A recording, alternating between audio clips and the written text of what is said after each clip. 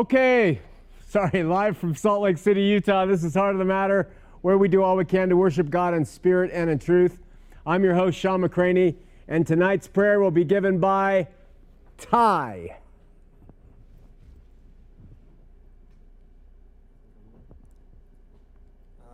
Dear Lord God, we pray tonight that you can use Sean to spread your word, scattering the seeds of truth and grace, and that all things might be toward your glory and honor. And we say these things in your Son's name.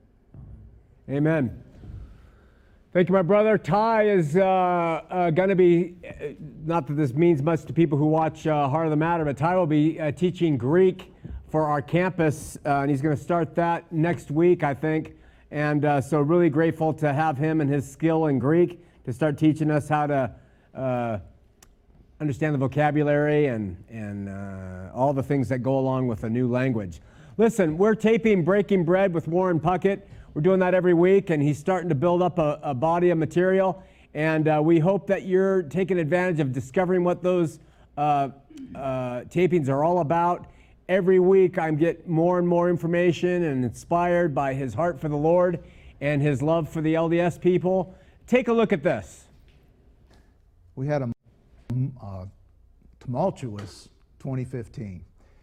We changed jobs. We moved clear across the country from Georgia to Utah and got new jobs and just started a new life. And we knew that God had opened all these doors for us to be here. The interesting thing about that is, and I know that if you've seen the first episode where I kind of discussed that I was once a Latter-day Saint, a member of the church, and it's a difficult journey for people who leave that religion. It was definitely a difficult journey for us. And after a while, for me, it's been 7 years. And for my wife, it's only been 3 years. But you get a little battle weary.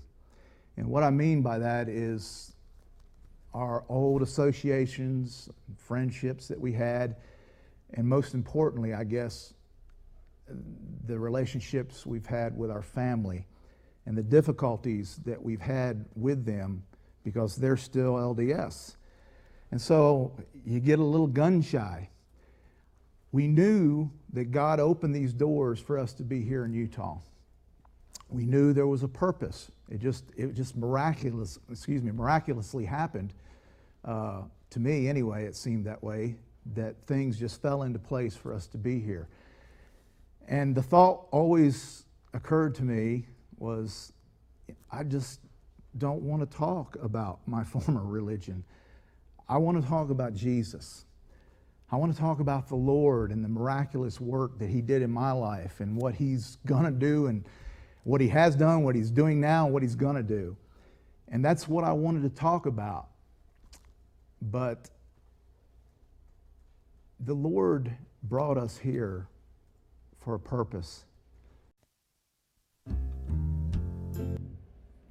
And that purpose is being made more and more manifest as Warren and his wife Suzanne produce this program.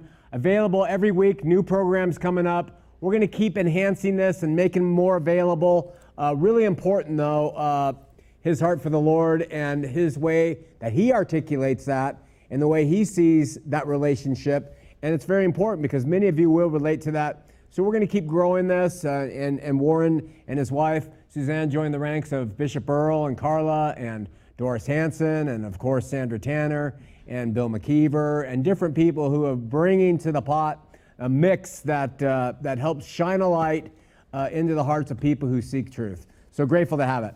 All right. We left off last week, and what we're doing is we're talking about the end of material religion. I want to start off by reading from Acts chapter 4, and it's Peter. And Peter is talking to a gathering of devout Jews, and this is what Peter says to them. Repent ye therefore, and be converted, that your sins may be blotted out when the times of refreshing shall come from the presence of the Lord. And he shall send Jesus Christ, which before was preached unto you, whom the heavens must receive until a time of restitution of all things, when God has spoken from the mouth of all his holy prophets since the world began. For Moses truly said unto the fathers, a prophet shall the Lord your God raise up unto you of your brethren, like unto me. Him shall you hear in all things whatsoever he shall say unto you. And it shall come to pass, listen, that every soul which will not hear that prophet, Peter says to those Jews at that time, shall be destroyed from among the people. Okay? So keep that in mind as we're talking about these shows about the end of material religion. Last week we gave biblical proof that the Christian faith is spiritual and that material religion is dead. If you don't believe that, go back and you can look at last week's show and the week before.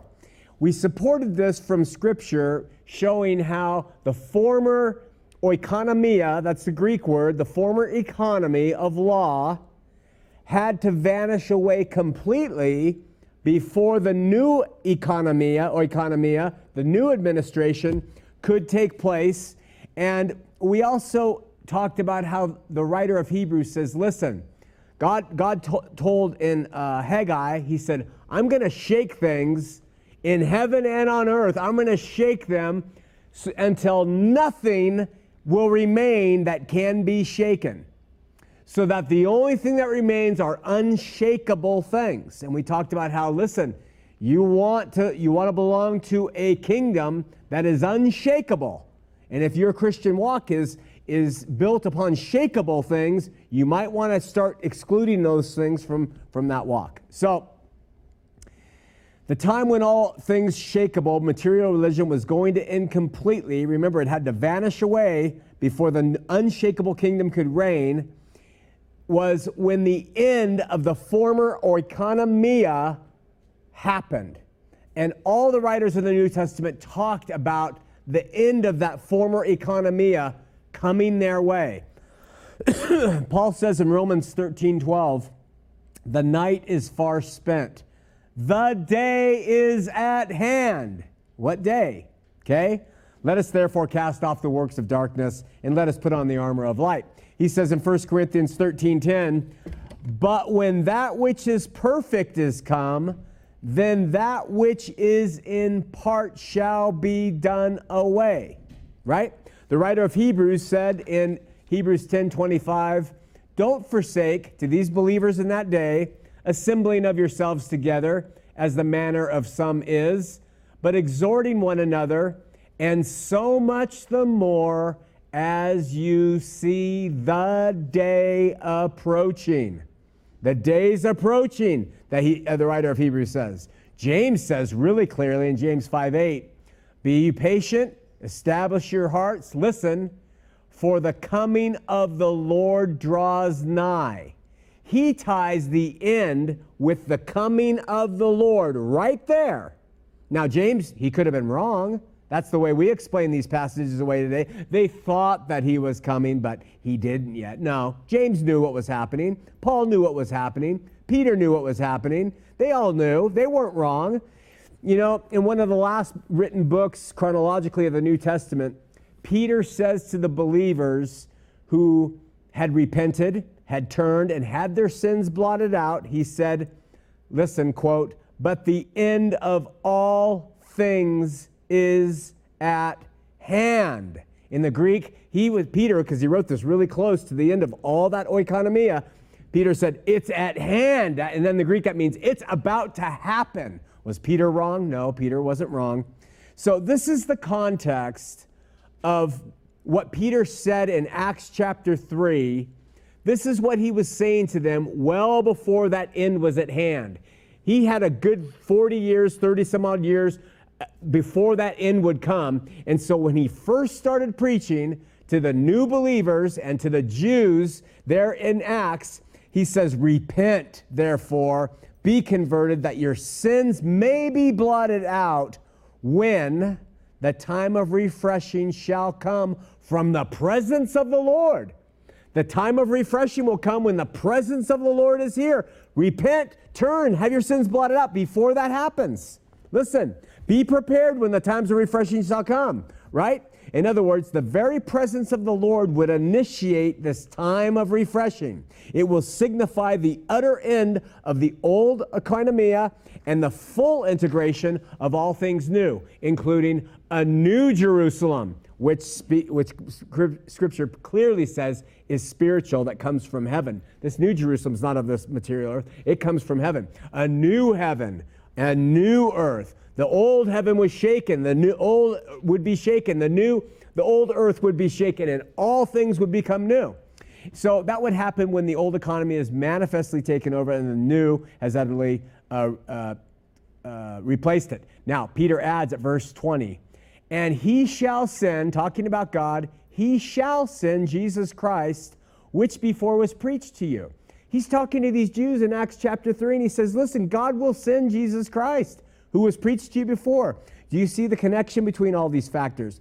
Peter is speaking to them, those people, about preparing, repenting, turning before the time of refreshing comes, and he ties it to Jesus being sent back, and he will send Jesus Christ to them to wipe out the former oikonomia and to implement the new. And speaking of Jesus, who he just said, who was preached to you, and who they rejected, Peter says in verse 21, whom the heaven must receive. Okay, so it's the heavens must receive until, he says, the time of restitution of all things which God has spoken of by the mouth of all the holy prophets since the world began. Okay? So we are given yet another connection and explanation and context here. Speaking of Jesus at his ascension, whom the heavens must receive until, right? Meaning since he was holy and pure, he overcame sin and death. The heavens had to take him in until, Peter says, until the time of restitution of all things, which God has spoken of by the mouth of the prophets since the world began. Every single believer and reader of the Bible has to decide for themselves what they believe Peter was speaking of here when he said, the heavens must receive Christ until the time of restitution of all things. What does that mean to you? How do you interpret that, right? Darbian dispensationalists believe this speaks of a future date in which Jesus will finally return with judgment and establish his kingdom once and for all. And most of the Christian church, admittedly, is a futuristic Darbian, and they believe it's still going to come out there, right?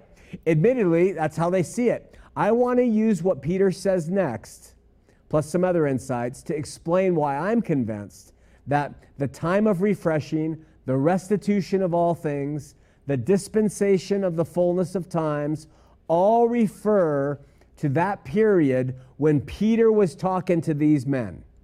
The period that started the moment Jesus was born in a manger and ended when the former oikonomia was destroyed and all things were restored and restituted and made new. Heaven, earth, Jerusalem, everything else. The first appeal I want to make is to show you what Peter says next, okay? So after saying Jesus was to be taken into the heavens until the restitution of all things which God has spoken of by the mouth of all the holy prophets since the world began, Peter adds in verse 22. Okay, he just said, which is spoken of by all the prophets since the world began. And then in verse 22 he says, for Moses, so now he mentions a prophet, truly said unto the fathers, a prophet shall the Lord your God raise up unto you and your brethren like unto me. Him you shall hear in all things whatsoever he will say unto you. In verse 21, Peter says God has spoken of this restitution by the mouth of all the holy prophets. And guess what prophet he uses as an example? He uses Moses, saying Moses truly said a prophet's going to be raised up. Who do most Christian scholars say that Moses was speaking of here? Jesus Christ. Let me tell you something. Who do most Jews say that Moses was speaking of? The Messiah. Okay? It's agreed upon. So Peter continues. Now look at verse 23. And it shall come to pass. Remember, he's saying it to these people here in Acts 3, that every soul which will not hear that prophet, talking about Christ, shall be destroyed from among the people. Okay? So he has told them, repent, turn, that your sins will be blotted out. And here he puts it into context so that you won't be destroyed from among the people when the end of this oikonomia comes. That is the perfect, beautiful way to understand that. Turn, repent before the restitution of all things so that you will not be destroyed. Peter is citing, you get the context. We don't need Darby to reinterpret what the word is clearly saying. Then at verse 24, Peter says, yea, and all the prophets from Samuel and those follow after, as many as have spoken, have likewise foretold of these days. These days. Right then and there, he says it to them in that audience. What days? The days they were living in. Is it 2,000 years later? Was it 200 years later? It's these days that Peter was alive and preaching to them, right? So he says, the prophets have all foretold of what I am doing. So then he says at verse 25, you, to those Jews, are the children of the prophets, which foretold of those days when the restitutions of all things would happen, and of the covenant which God made with our fathers, saying unto Abraham, in thy seed all the kindreds of the earth shall be blessed. And then he adds at verse 26, unto you first. He's talking to them right there, those Jews, having raised up his son Jesus Christ, sent him to bless you in turning away everyone from his iniquities. And from this we can see that Peter was telling them that the restitution of all things, the time of refreshing, the dispensation of the fullness of times was spoken of as a time when God told Abraham in his seed all the world would be blessed, all the nations. Receive Jesus now is the message Peter is giving them. For the heavens are going to hold Jesus until the time, the completion of the restitution of all things, and the Messiah will come down and completely destroy the former administration and replace it with the new by the Spirit. And that all the laws, the prophets, the temples, the priesthoods, the sacrifices, everything from the former oikonomia is going to be gone. Gone, okay? So there would be a new heaven, new earth governed by God, and the new economy would thrive, but the first had to vanish away. Now, the question remains for many believers today. You ready? If Peter and Paul and James and John were all speaking of Christ and his first coming through birth and his second coming to wrap everything up, and this is the restitution of all things, this is the time of refreshing, this is the dispensation of the fullness of times, then here comes these questions. Has Jesus had victory over all things? How was it truly the end of all things, as Peter said, if we're still here? And did all things really become new? And what does this look like? Why is there still death? Why is there still evil in the world? And what about Satan? Has he been bound? I mean, if all this was done, how does that look? Look at, again, when Peter said, behold, the end of all things is at hand, we have to ask, who is he talking to? Was it to us? No. We have to admit that because we're still here. So obviously it wasn't the end of all things. So obviously he wasn't talking to us. He was talking to them. It was those who were living in that age, in that economy, and that was about to end. Obviously this is the case, or Peter was wrong. And the end of all things was not in the Greek right at the door. But Peter wasn't wrong. Peter was dead right. He knew exactly what he was saying by the Holy Spirit. The mere fact that we're living and believing proves that Peter was talking about those people then and not to us. You see how we can see that through that? So again, writing to the people of that age, the all things Peter was talking about are related to that oikonomia, which was a material economy of religion, okay? That's why it took a long time to get to that, but that's what Peter was saying and all the other apostles wrote about. The point is not appreciated by believers, especially pastors, today because they want to continue to dominate in the material realms. They want to be able to believe that they are somehow contributing to Jesus' kingdom, and they forget that Jesus said, my kingdom is not of this world. Not of this world. It's of a spiritual nature. It's not the brick and mortar, right? So pastors and believers, myself included at one time, we want to believe that God is making the earth like the material Garden of Eden again, right? He is, but it's spiritual. It's not material. And we want to believe that Satan has been completely thrown out. We look to that imagery instead of him being allowed to continue to tempt, but having absolutely no power.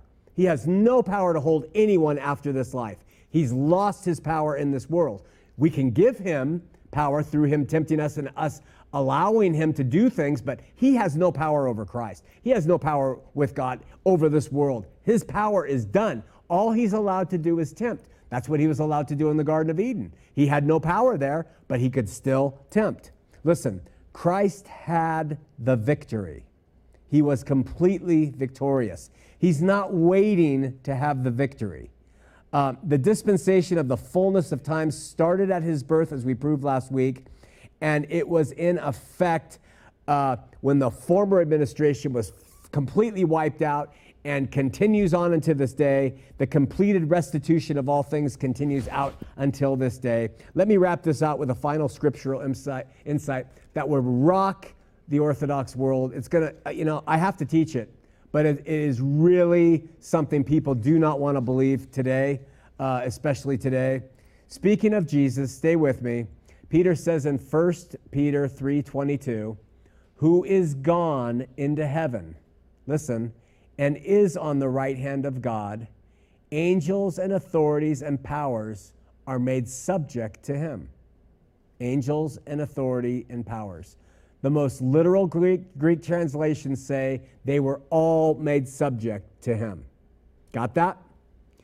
Now, we remember that the writer of Hebrews calls Jesus our great high priest, and he entered into the Holy of Holies, right? With his own shed blood before the Father. And we talked about last week or 2 weeks ago how in ancient Israel, the high priest had to come out of the Holy of Holies to show the nation of Israel that the offering was accepted. So his coming out of the Holy of Holies was very symbolic. And so we always talk about him ascending, and futurists say he's still there. And if he's still there, then he hasn't overcome all things. He had to return to show that it was all done. We often say his resurrection is proof that it's all done, but his coming back has to happen for it all to be done. So we have Jesus entering to the Holy of Holies upon his ascension, sitting at the right hand of God. This is where he was still when Peter was writing and speaking to these people in Acts chapter 3. Jesus had ascended and he was still there in the Holy of Holies with his blood. For the entire generation, the nation of Israel, to whom he came, would have the opportunity to recognize him through the witness of the apostles. They would all give that. He gave them extra time. They didn't just need to receive him. They killed him. But he said, now I'm sending you out and witness to these people. Jerusalem, oh Jerusalem. The parallel is he had to come back out of that to those people to show that he was who he was. And when he did that, he would save his bride. All right?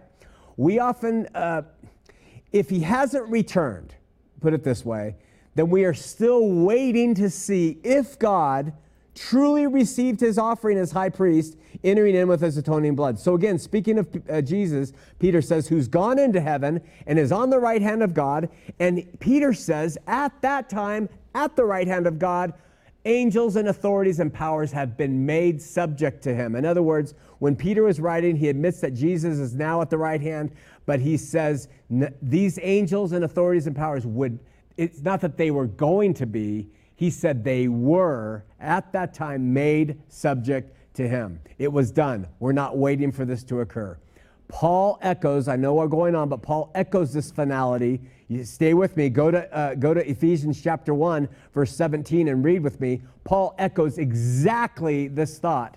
And he says, that the God of our Lord Jesus Christ and the Father of glory may give you the spirit of wisdom and revelation in your knowledge of him, the eyes of your understanding being enlightened, that you may know what is the hope of his calling, and what the riches of glory of his inheritance in the saints, and what is the exceeding greatness of his power to usward who believe, according to the working of his mighty power, which he wrought, that line is past tense, in Christ, when he raised him from the dead and set him at his own right hand in heavenly places, far above all principality and power and might and dominion, and every name that is named, not only in the world, but also in that which is to come, and has put all things under his feet, past tense, has, past tense, and gave him to be head over all things of the church, which is his body, the fullness of him that fits all in all. So back to Peter's last verse in chapter 3 of 1 Peter.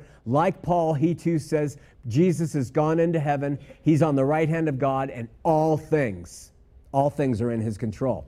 If I was the president of the XYZ Corporation and in my bio it said Sean McCraney is over the senior managers, the laborers, and the financiers of the XYZ Corporation, that's a similar way of saying he's over the whole deal, okay? So that is what Peter's saying here. Jesus alone has all the power.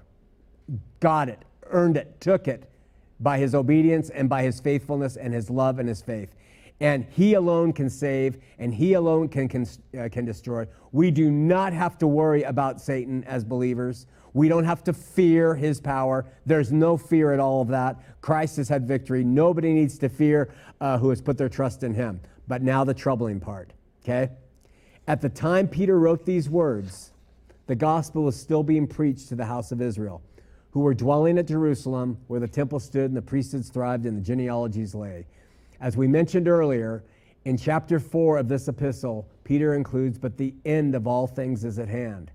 I am convinced that this means the ends of all things relative to the establishment of what God has established to redeem humankind.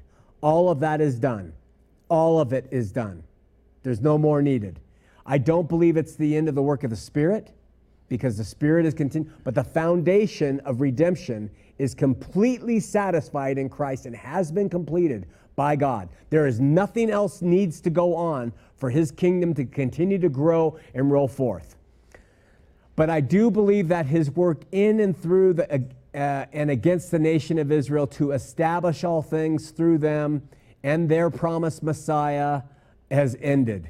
And the implications of this are so weighty. I'll wrap it up with this. Why? The most oft-quoted words in the New Testament from the Old come from David, a Psalm, 110, verse 1. The Lord said unto my Lord, sit thou at my right hand. You recognize this? Until I make thine enemies thy footstool. Let me ask you, have you read Scripture with me? Did Paul say the enemies were all placed under his feet? Did Peter say that all the enemies were placed under his feet, that all authority was in his power? So we have a prophecy there from David who says, God said to my Yahweh, Yahweh said to my Adonai, sit at my right hand until I make your enemies your footstool. We've just read from a pen of Paul and Peter that that's been done. And if this is so, what are we to make of the line, Jesus, sit at my right hand until I make all your enemies your footstool? We can either continue to maintain that either not all enemies are under his feet, and we're waiting for them to be placed under his feet in the power of Jesus, or we could agree with Peter and Paul and admit that God has placed all the enemies under his feet, his footstool, and the restitution of all things is complete. Which is it? Most believers today somehow believe that Jesus is not in control yet. They say he's not. No, Satan is still doing all this, and they say, look around. Does it look like he's at the helm? But remember, his kingdom's not of this world. His kingdom is spiritual, and he's in full control of that kingdom. Full, and always has been. And he clearly states that. So, if Peter and Paul say all things were placed under him, and David prophesied that the Lord God said, sit at my right hand until I make your enemies your footstool, we have to ask ourselves, is Christ still at the right hand of the Father like we say without a thought? Constantly we say that. He's there, he's working, he's making a mediation between. All that is going on. Is that the case? According to Scripture, it's not. He's in the bosom of the Father. His body or whatever all that is, it's all done.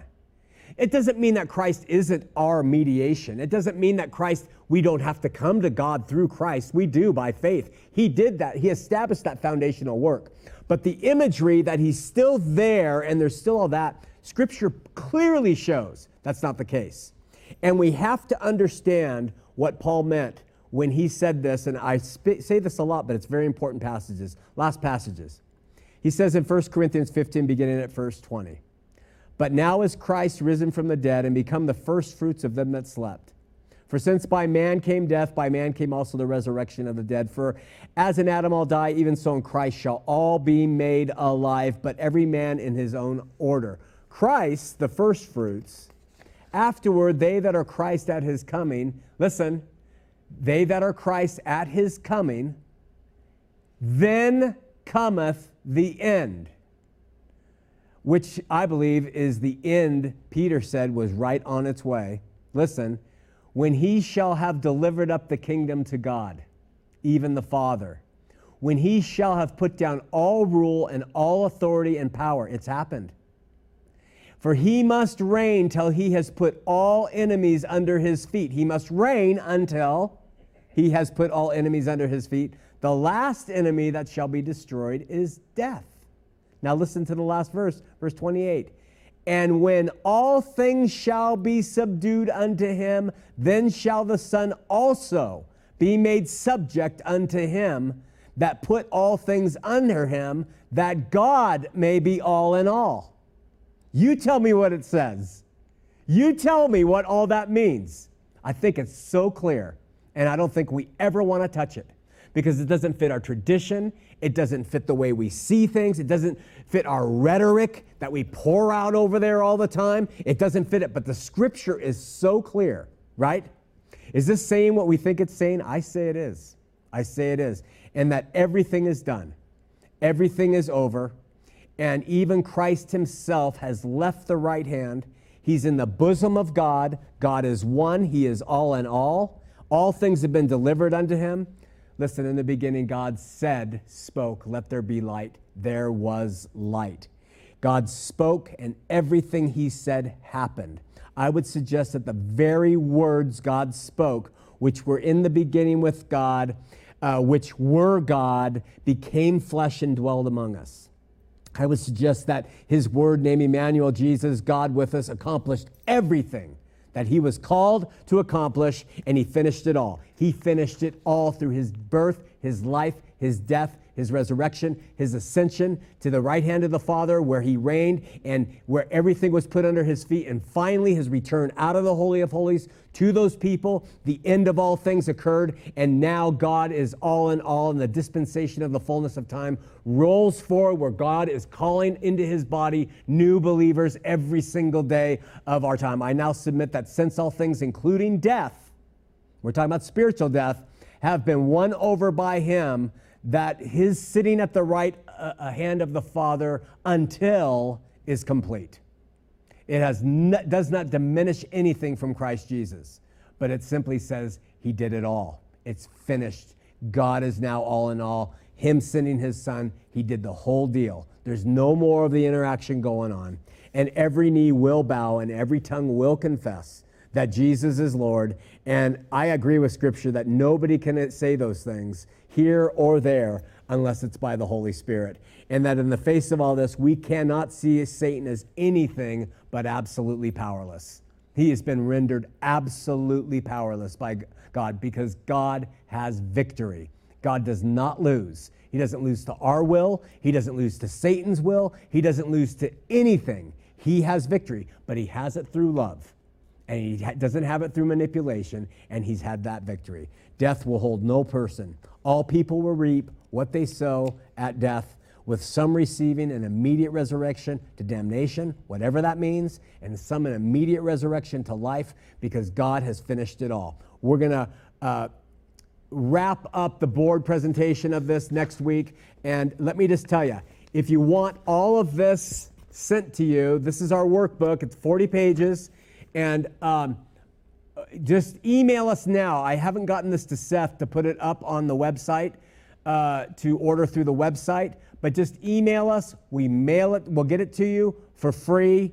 Unless you want to make a donation, that's always welcome. But we're not going to charge you for it. And we just want you to read it and consider it, challenge it, test it, use the scripture, and see if you think there's any merit to this stuff, because I think you'll find out that there is, and it really opens you up to understanding God better and better and His Son. With that, let's take a look at this spot, and we'll come back and take Joshua from Vegas and Luke from Augusta, Georgia.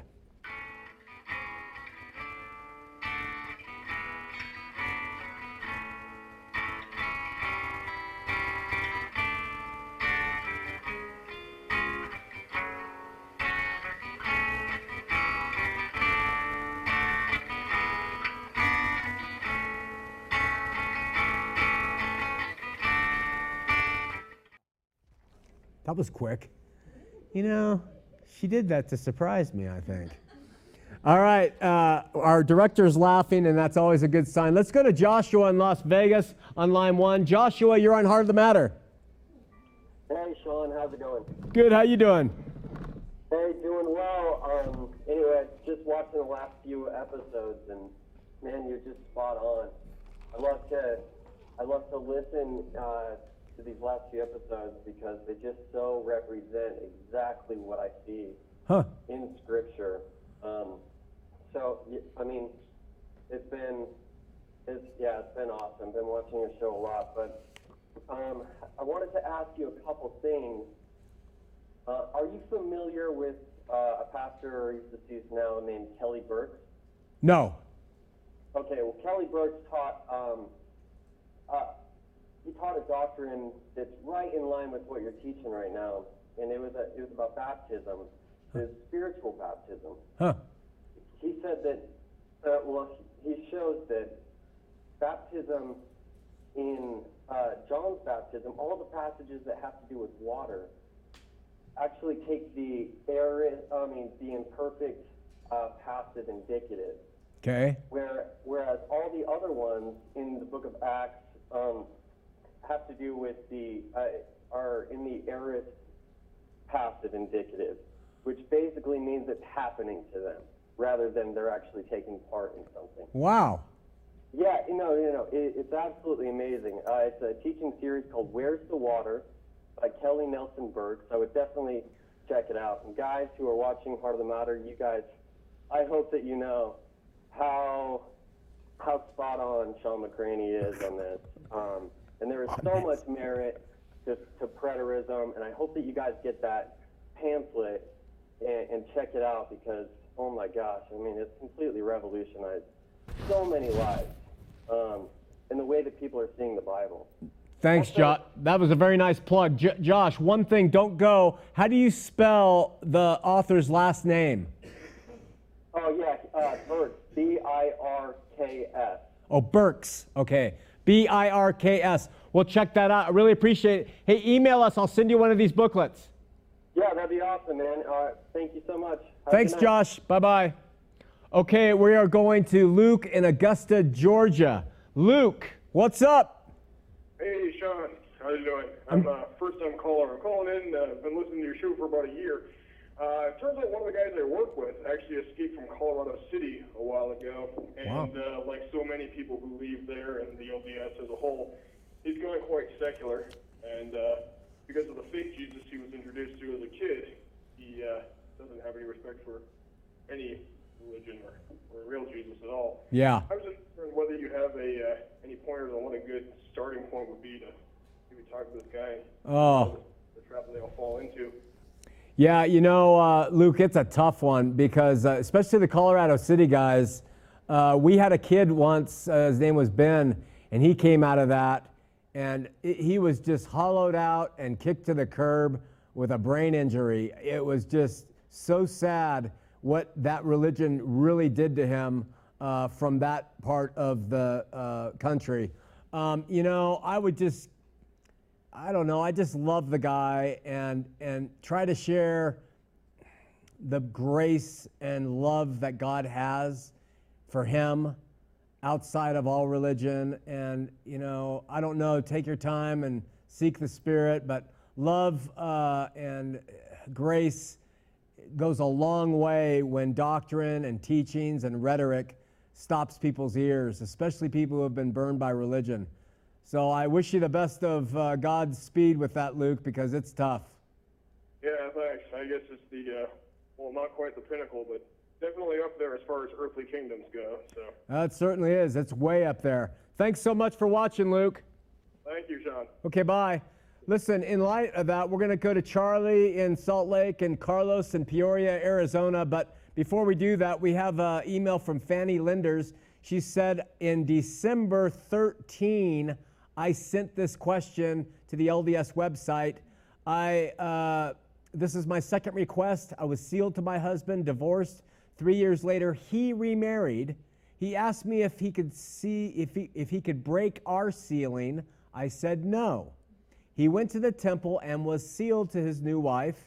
Does that mean that he broke the sealing with me without permission? Was her question to the LDS website where they say, send us your question.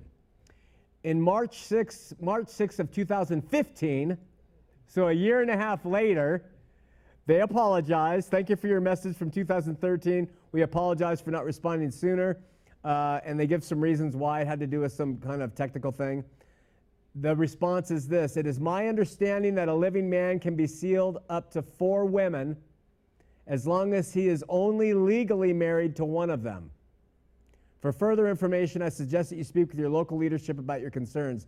They can also tell you your status of your sealing in their computer files. I hope this helps.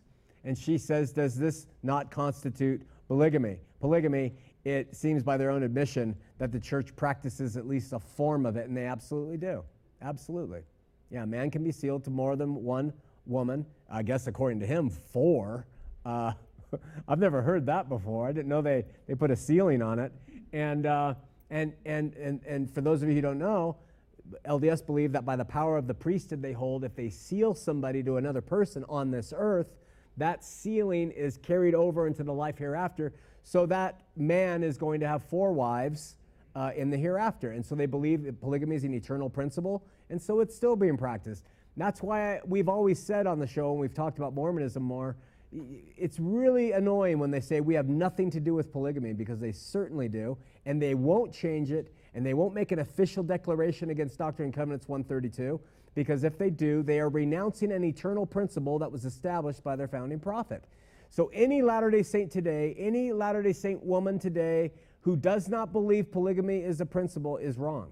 It's absolutely an eternal principle, and it has yet to be rescinded. Let's go to Charlie in Salt Lake City. Charlie, you're on Heart of the Matter. Hey. Hey. Let me turn this thing down real quick. Thank you. Yeah. Well, I was just listening to you, and you caught me off guard there.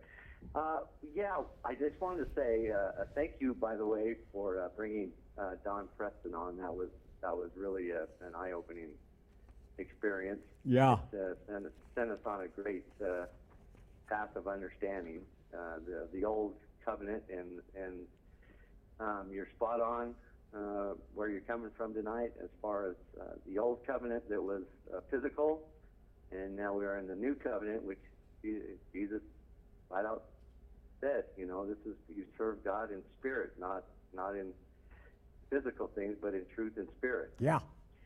So, we can learn a lot from the demons when he came across on the boat, and he said, who are you? And he said, we are many, and we are legions. And they said, what are you going to do? Why are you going to, don't send us away before our time? Well, what time were they speaking of? It's something I thought about that. That's a good one. Yeah. And then there was one other thing, and I just wanted your opinion on this, was if we were cast out of the Garden of Eden, now that was a physical thing. We were cast out of that when the cherubims were put up in the sword. So if that was a physical, this is the only thing I'm having a little issue with, is if that was a physical exit, would we then be in the presence of God once again in the physical when he walked with us, or is that just from here on out a spiritual thing? Because the garden was physical, Yeah. I would imagine. Yeah. To me, it seems like that was, like Paul said, first comes the physical and then comes the spiritual. So first we had Adam and Eve kicked out of a material garden, and now with Jesus, as Paul calls him, the second Adam, we enter into a spiritual relationship where we walk in the garden with the Lord today. He walks in the cool of the day with us spiritually. And we manifest that by being born again and him moving into us. And so we have our own spiritual Garden of Eden in which we exist in today. I would see it that way. Oh, yeah. Okay. Hey, Charlie, thanks for watching. Hey, you bet. Hey, thank you. And I really hope you reach quite a few people with this. It's so spot on. Thanks, John. Praise God. Bye-bye. God bless. Yeah, we hope that we'll continue to, and God will bless it. Listen, I don't remember Don Preston's, he does, I think, a daily blog of some kind of outreach video. I apologize to him for not knowing it, but check it out. Type in Don Preston, Preterism, Preterism, and he really has a lot to say about the subject. Let's go to Carlos in Peoria, Arizona. Carlos, you're on Heart of the Matter. Hey, Sean. Thanks for having me on. I don't know if you remember, I spoke to you maybe about a month and a half ago, and I just wanted to thank you because the direction of your show now, and I'd say like in 2014, it really speaks to people who come from an agnostic point of view, because the traditional church you can't grasp it when you come from that, I don't think, or at least in my position. I'm glad to hear that. Thank you for that. You're welcome, Carlos, and I'm really glad to hear that because a number of years ago, when I personally said I'm going to step away from going just LDS and I want to talk about problems in what we call evangelical Christianity, and one of the justifications is we are going to lose the war in this world with against science, against all the different factors. When our kids start thinking, we have to give them something more than rhetoric. And we have to start showing them a reasonable way to respond to God based on what Scripture says, not some formula we create, not some program, but just let's look at Scripture. And so I'm really glad to hear that you believe that this approach is going to help agnostics. I hope it will help atheists. Well, I really think it would too, because, the traditional view is hard enough to grasp if you've been raised Christian, but if you were kind of on the fence to begin with, it's really hard to, because it just doesn't make any sense, because you read things a little differently, I guess. Yeah. So, this is definitely a big help, and I can't say that all agnostics think of it this way, but I'm maybe so, and so hopefully this will help other people. Thanks so much. All right, thank you. God bless. See you later, Carlos. Okay, we have an email from Mike from across the pond. Mike and his wife, Mike Lake, do a lot for the ministry. Seth and him work together with Wendy, getting videos fixed. I don't know what they have to do, but they got to do some horrible things to get them right. But in any case, he has a question about how to submit your testimony. We're taking video testimonies and putting them on the site. And we know a lot of sites have done that, but we do have an audience that we reach. And so if you have a testimony you're willing to give and to put your face with it, because that's the kind of the thing that helps, and Bishop Earl does this, he does in-depth interviews with people. We just want you to take a camera and just set it there and just talk to the camera about what happened with you, why you came, how you came to know the Lord, why you left the LDS Church, whatever you want to say. We won't censor it. Say what you want to say and send it to us and we'll put it up on the website. So Mike reminded me of that, and I just wanted to say thanks. William says that he's learned a lot about being a Christian. He's never been Mormon. He didn't have any interest in it, but about being a Christian from the show, and he thanks us. Thanks, William. Guy has a question about the virgin birth. I'm a believer, but I was wondering about the Mormon Jesus conception. Was Mary Elohim's spirit daughter? And did he have physical sex with her? Wouldn't that be incest? Have you heard of it put this way, or am I misrepresenting it? Well, it depends on who you're talking to within the faith. Today, they very rarely, anybody talks about the Father coming down and having relations with Mary. But I'm pretty sure that at the core of the guy, anybody who's like 50 and older, who's LDS, believes that to be firm. I remember when I was a high priest group in Huntington Beach, a guy I looked up to stated that this is how it happened in our high priest group, and I raised my hands. I don't believe that. And he laughed at me. He laughed, a belly laugh, like, you are such a fool, Sean, about my not accepting that. But the Bible says that the Holy Spirit overshadowed Mary, and not even the Father. So for Trinitarians, that's an issue too, because Jesus, is he the child of the Holy Spirit, or is he the child of God the Father, you know?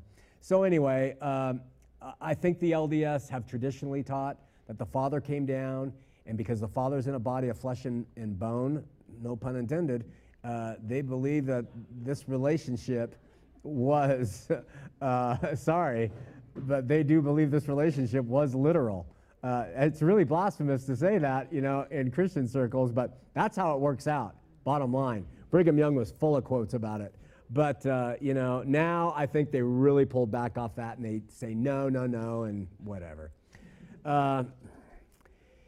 15 months ago, I took a 30-day fast from church and did nothing Mormon-related, says Andrea T. It was fantastic.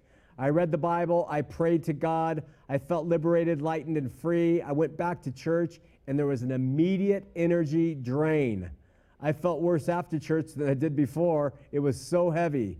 And then she says she's so grateful to have experienced this separation from it, and then the relief that came, and then was able to go back and say, oh my gosh, the oppression's back. There's a challenge for you. Try that.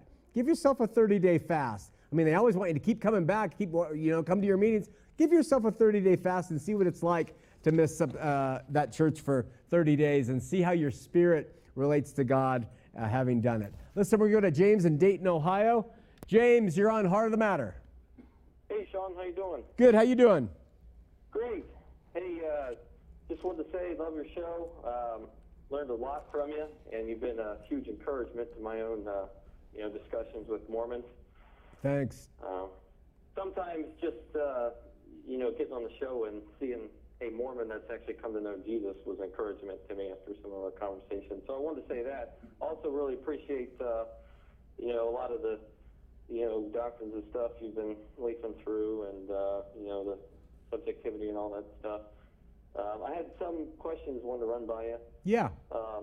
So I'm a couple episodes behind you. I didn't hear tonight. I did hear a lot of the preterism quite a few months ago, and it's the first time I really had considered a lot of that, and I thought you had a lot of great insights in Matthew 24 and 25 and connecting it with what actually happened, and I never even knew anything about 80-70, so thought all that was really great. I guess, the limited understanding I have of Old Testament prophecy, I still wonder, there seems to be an awful lot there that doesn't seem to have taken place. Yeah. So things like Jesus, standing on the Mount of Olives and splitting, and the temple and the river flowing both directions from the temple to the Dead Sea, those kind of things. Yeah. Where do those fit? I guess the other insight that you pointed out, which I think is great, is showing how a lot of the New Testament writers were saying, look at what's about to shortly take place, and you did a great job showing that until, John saying, look, the last hour is right here. And I'm following all that. I guess the other observation I'm starting to have is the Apostle Paul seems to be bringing in something new that wasn't prophesied, the body of Christ. And how do you feel about him being the first in the body of Christ? I mean, we normally look at Pentecost as the beginning, but Pentecost and what happened there seems to be fulfillment of the latter days as was prophesied for the house of Israel. Yeah. And Paul seems to be the first given grace, as he says. Just wondering if you could comment on some of that. Well, on the Paul point of view, you're right, and it does take a kind of a leap of faith to believe that he was the one. And there's ties to accepting Paul, almost as much as there's ties to some people today accepting Joseph Smith, because he came along after the fact, and he's like, "Hey, I saw God, and he called me, and here I am." And this is if it wasn't for Paul, we would still be very tied to Hebraisms and Judaism and everything else. So, but the thing that helps me with Paul is the fact that Peter does validate Paul and his writings as scripture. He literally calls them canon. And so that helps me. But I do believe that Paul is absolutely seamless in his ability to tie Old Testament concepts with new relative to the law. So his writings really, by the Spirit, help me believe more, versus if I took a Joseph Smith and looked at all of his writings in context of Old Testament, I would be sorely disappointed. So that's the thing on Paul. In terms of preterism, I'm going along with you. I'm learning as you do, James. Probably I'm right. You and I are side by side. But it just smacks so clear to me relative to the New Testament that the Old Testament ones are starting to come in. I would go to preteristarchive.com or .org, and there are answers to all the Old Testament stuff, and see if those suffice. And let us know. Tell us what you think. See if they hold water according to your knowledge of the Old Testament. But I don't have those answers completely, and every day there's something new that pops up. But so far, every time something new pops up and I get into the Word and I seek it out, I find something that makes a reasonable sense. And that's why I like it so much. I hope that helps, my brother. I think we are out of time. Derek's giving me the peace. Go ahead. Derek just said peace out, Sean. Here all night if I could, but if you got to go, that's fine. No, I think we have a minute and a half. Oh, okay. Yeah, I'm totally on board with the expectation being there, and I think that's the straightforward rendering of the passages, that everybody was looking for Christ's return. I think you believe, like I do, that Israel was cut off.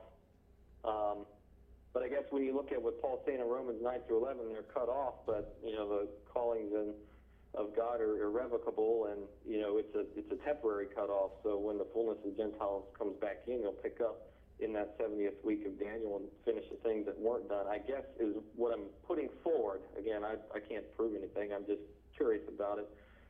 Is that was that 70th week started, and you see some of it coming to pass right there in Acts, and then, but was it finished? I believe based off of Israel's rejection, since they didn't, receive the Messiah as Peter was calling on them to do. Yeah. So that times of refreshing could come. Since they didn't do that nationally, instead they killed James the Apostle. Was that completed, I guess? In my opinion, it was completed. I think it was done. And now there's no difference between Jew and Gentile in Christ Jesus, male or female, bond or free, all one and the same. However, I'm a little bit radical, but up to that point in time, before 70 AD, those who believed on Christ could have been saved from that physical destruction. But I believe God, being a faithful husband, redeemed all of Israel at that point spiritually. I believe all of Israel, he fulfilled his covenant to them, and they were redeemed. But that's up to that point. After that point, I believe that there's no difference between Jew and Gentile. There's no nation of Israel now. They don't even know who they are. And that really goes counter to the way most Christians believe. I'm not anti-Semitic at all. I'm grateful for the history, but I don't think there's any Israel anymore, except for believers by faith. So to your knowledge, everything's been fulfilled, both in the New Testament and everything that was prophesied in the Old Testament? Yeah, I'm a full preterist all the way. Okay. So, like, even the things like the, Mount of Olives and, the disease of tongues and eyes dissolving and all that stuff? Yeah, and the thing about that is what you're doing, and it's great, is you're challenging me, and I've never even looked at the explanation for the Mount of Olives. So what that does is it gives me an on-air challenge to go and find out, is there reasonable? And next week we'll open up with that response of what it is. And maybe I'll be proven a fool. And then I'll come back and I'll have to say, yeah, that there's really no really good explanation for the prophecy that the Mount of Olives split. But I have 4 experts in preterism who email me and talk to me, and I'm going to them and find out and see what they have to say. Okay, well, I only know enough to be dangerous, so I Me gotta too. read as well. But, Me too. What would you do? Yeah. Hey, thanks, my brother. God bless. All right, you too. See ya. Great calls tonight. We'll continue next week. We're going to try to finish up the end of material religion. We have the booklet. Write us for the time being until we get it up online, and we can send it to you electronically, and or you can always get these from us here in Salt Lake City. We love you. See you next week. I'm on a ride, going nowhere. I am an existential cowboy on the wind, and I won't be coming out, I'm going in. This man's awake, a storm's arising, the dawn's awaiting till 100 monkeys know. And I can feel the light-filled monkeys start